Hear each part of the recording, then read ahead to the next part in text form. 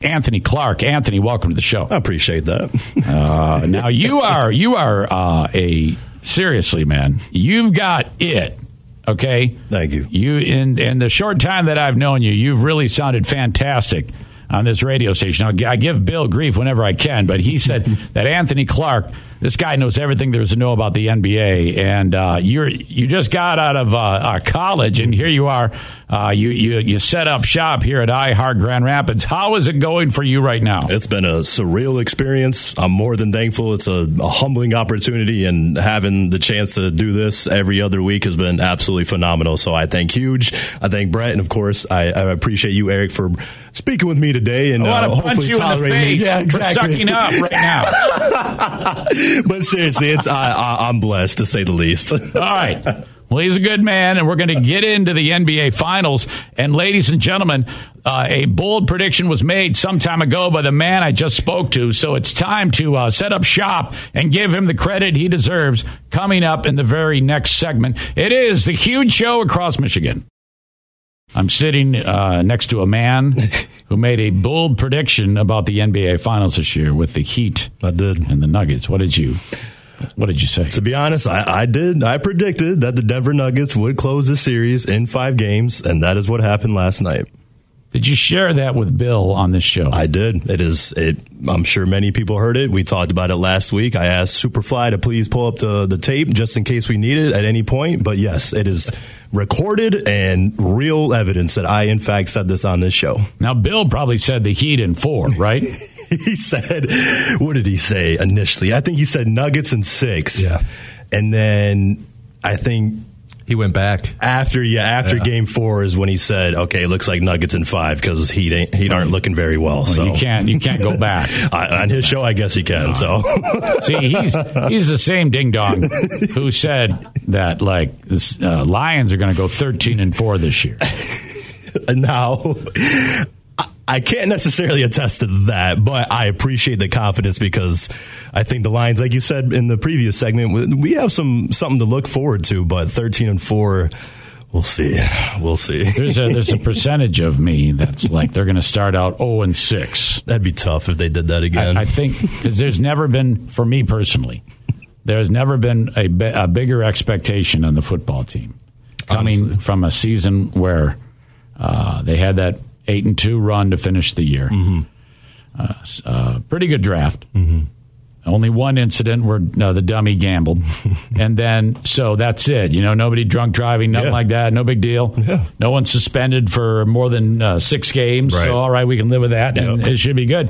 So then that expectation is quite high. Mm-hmm. I've drank the Kool-Aid, as I think a lot of people have. Mm-hmm. But I will tell you this. The Kool-Aid consumption is so strong with me that if they do lay an egg to start the year, it's going to be ugly. It's going to be really ugly. I mean, people will be jumping ship so hard. Oh, absolutely. I mean, that's typical fashion, though, right? For fans who claim that, and I'm not necessarily saying you, of course, Eric, but for those who claim that they're riding with the team and then a little adversity comes in and they all jump ship, like you just said. I mean, but we see that in a lot of organizations. You can't always jump ship just because a little bit of adversity is happening with your team. You got to be there to support them. Yeah, I know. I just can't do it, though. I just can't do it. The only ones who do that are the face painters. I guess that is true. Yeah, and I don't want to be around those people. Those are sick individuals. The full out costumes. Yeah, that's not you. I don't know. Okay, I can't have that. I want to hate on. I want to do like if there's something bad happens. I want to be part of that action of letting everybody know that I can't stand them. So that's just the way I roll. But nevertheless, man, your thoughts on the NBA Finals this year? That was spectacular. Yeah, I mean, probably one of the better runs we've seen by a team in the Denver Nuggets, in a while. I mean, honestly, it's been some great basketball over the past few seasons. I just saw a stat that this is the first time that in 5 straight seasons that 5 different teams won the NBA Finals since like the 70s. So we're seeing, a different era of basketball, I think, overall, although Denver has a lot of high hopes that they will repeat next season, including Mike Malone saying that in the championship speech. But overall, just a phenomenal series by Denver. They cleaned up when they needed to. They never really wavered, even after that Game 2 loss on their home court. That was obviously tough to drop, but they took care of business in Miami, came back home, and they did exactly what I was hoping that they would do. I'm not going to lie, I was kind of biting my nails last night, getting a little nervous when Miami caught some traction, came out with a lot of momentum, but they did it for me, so I'm happy. So, you talk about all the different teams winning and the parity of the basketball league. I'm guessing that the league is like, yes, this is what we want. Especially Adam Silver. I mean, because then that kind of, I shouldn't say guarantees, but at least gives you some hope as a basketball fan that maybe it won't be that dominant team that's constantly winning like we saw with the Warriors in the 2010s. I mean, even the Spurs, I think they got maybe at least two in the 2010s. So you like to see that, a little bit of variety when it comes to who is going to be the champion of said season. So I like to answer your question. Yes, I think not only the fans, but especially Adam Silver as the commissioner is happy to see that there's some variety going on. What about a team out of Detroit that loses like more than 60 games? The team that's plus 50,000 to win next season's title. Gosh, bottom of the league, bottom of the odds. How can you be perpetually terrible year after year and you get worse? How do you do that? I don't know. I genuinely do not understand what is going on with the Detroit Pistons outside of they have a phenomenal talent, but they keep drafting so many young guys. Like I understand a lot of veterans don't necessarily want to play in Detroit, so it's going to be hard for them to acquire these solid all around veterans. But either way, that is going to be the trend that Detroit has to start going towards, because like Huge and I have talked about in previous episodes, they need to stop constantly drafting young guys and start using their, picks, whether or not it be the number 5 pick or maybe even a little bit higher in other drafts, to start bringing in some more lucrative players. So you're saying unload the picks, get some established talent with old man strength. I mean, some leadership. Huge is very adamant on bringing in Draymond Green. I think it would be a solid pickup, but even then, there's a lot of free agents coming up. So yes, unload those picks. Because and the previous lottery picks have clearly proven that it's not necessarily going to provide them with a lot of success because they're bottom of the league, right? They just had the top pick the two drafts ago, still ended up bottom of the league. So unload, start bringing in some guys who can really bring that leadership, bring that tenacity. So we're talking immaturity? Are these guys just like getting paid a lot of money and then just like having a good time with it and coasting? I think injuries and a little bit of maybe not immaturity, but not that veteran leadership that they do need, because realistically they have Bojan, they have Marvin Bagley Jr., who has dealt with a lot of injuries, and I'm forgetting the point guard right now. He's been with them for a while, but either way, they haven't necessarily had a lot of older guys on their roster in recent seasons. So maybe not immaturity, but lack of leadership. As this season is now over, 12 hours over after the Denver Nuggets win the title. What about next year? What do you see? Is this anybody's for next year? Well, realistically, I think it is. Although Denver is right now the favorites, no surprise because they had a crazy run this season. They're the top of the favorites, but the Bucks are right there behind them. Even the Celtics are still there, even though they blew their little potential comeback against the Heat in the Eastern Conference Finals. I'm not going to say that the Nuggets are going to repeat, but I will say that I think it's really anybody's title to take next season. I want to say, realistically, it's going to be an Eastern contender again next year who takes the title. I've heard from people who say that the way the game is played now is such a departure from what they grew up watching, just the actual style of play. Absolutely. Post-up play, big man. Do you have a preference? Do you think that basketball was better, worse, about the same? Will that come back around again? Are these trends? Or is it just keep going linearly with new styles of play? I think it's nice to see variety again, to see maybe these younger guys introduce a different style of play, although I will say I've been on that bandwagon of not necessarily liking what I'm seeing as far as where the league is heading towards, and I say that because clearly defense cannot be played. I mean, it's an offensive league now. You can hardly play any real, rougher contact against your opponent without being called for a foul, and we saw that a lot in this playoffs. I will like to say that in the past, I definitely appreciated basketball a little bit more and how it was played, especially in the 2010s. I think that was my favorite area just because I was old enough to truly appreciate it. Right now, it's not horrible, but where it's headed could be kind of bad, and I think that's why we're seeing that in the viewership, to be honest. Well, yeah, viewership, attendance. I mean, you get teams that are great. Yes. Fans will still go to the game. I mean, let's be honest here. If the Pistons started to kick butt, I mean, there'd be a swell of fans. You win, people are going to go. Then they will come back. But it seems like we're ages away from ever happening. In fact, the last time I remember them being this bad, I was like 10. That's bad. And you know, you've had 2 strong eras with the Bad Boys, and then with Wallace and Rip and all those guys. And since then, it's been like, what the heck? What do we got to do to build a franchise? Maybe, I mean, to have that type of caliber again, as far as like Chauncey Billups, Rasheed Wallace, Rip Hamilton, all those guys, that was tough. I mean, because like Ben Wallace, that was an undrafted player, so that was kind of like just a diamond in a rough type of player that Detroit bet on, and they got him. I mean, they worked him into a Hall of Fame player.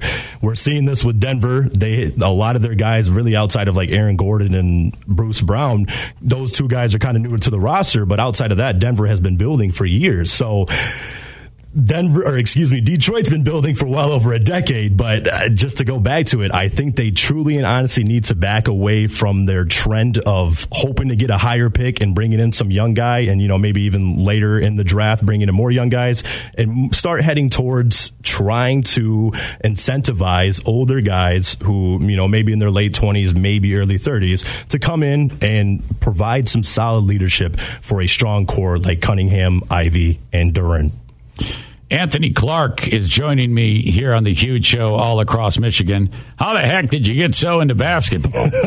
Well, to be quite honest, Ben Wallace was actually one of my first favorite players ever. I don't know why. I think maybe it was the fro and the headband. It just looked so cool. It looked so dope. And he just looked so just dominant. I just loved him. And then, I don't know. I just love it. For whatever reason, nobody in my family necessarily played, and we didn't necessarily like talk about it a lot like that. But basketball is just a great sport. So you were a kid, you started watching the Pistons, things like that, and like, oh, God, this is good. Do you remember the Malice at the Palace? Oh, absolutely. Was that not the greatest thing ever? Yes, that was fantastic.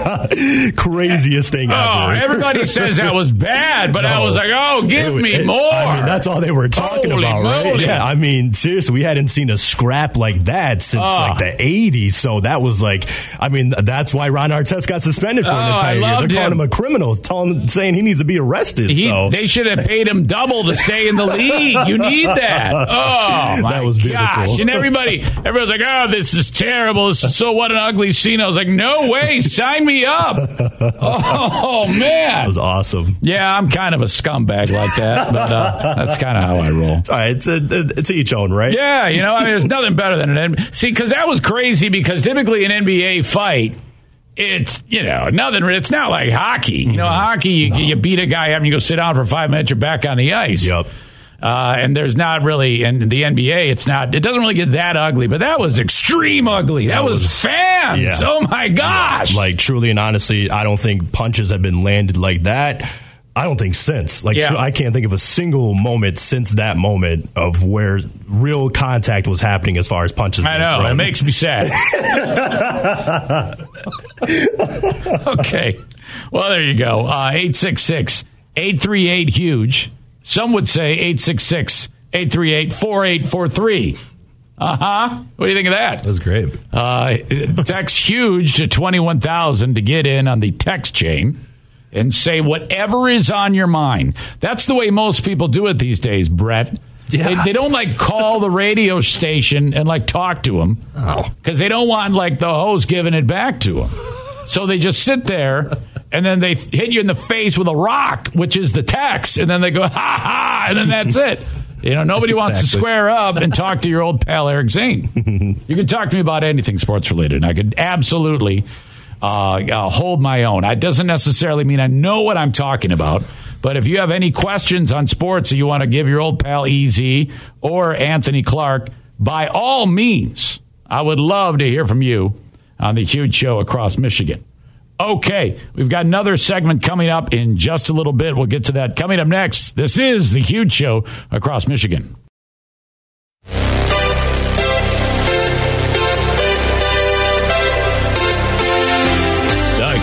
Huge Show is live across Michigan. 75 great radio stations. Yeah, you got it. Oh, my gosh. I am so jealous of this guy. He marches in here, and all these people hear his beautiful voice. Bill Simonson is at the Pro-Am golf tournament for the LPGA in town at Blythefield Country Club. And, wow, I can just imagine what that is like.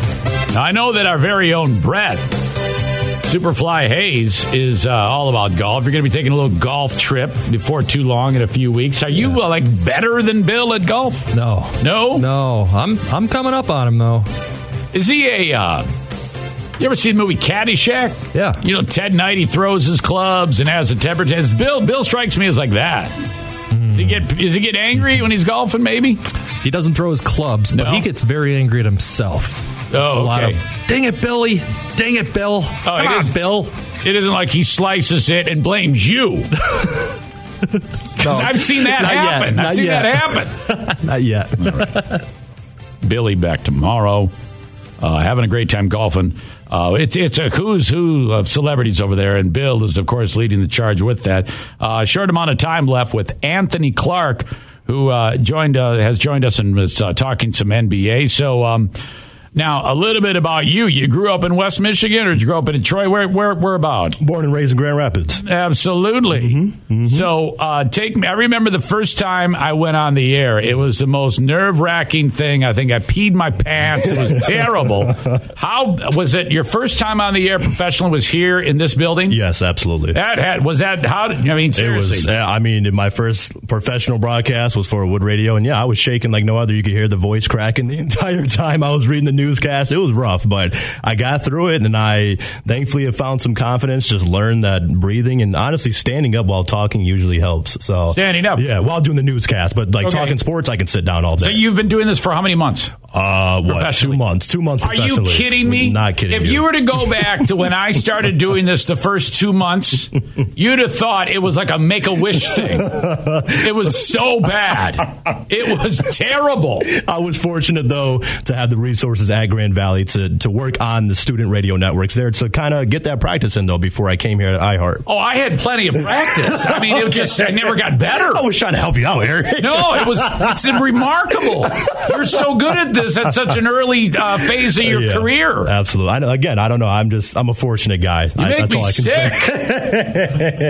It's so frustrating, man. Holy cow. Have any women reached out to you and said, you sound so good, here's my phone number? Besides my girlfriend, no. Oh, there you go. There you go. She's spectacular. Soon to be fiance. Good answer. She knows. Soon to be fiance. This ain't news. Hold on, everybody. This isn't new news, but yes. Well, so you're getting ready to make her your fiance. She knows. She knows. We had to finish college. Awesome. We both just graduated in April, so we're making those plans. You're we're getting power there. Couple. Let her mom not hear this though, but we're getting there. You are a power couple.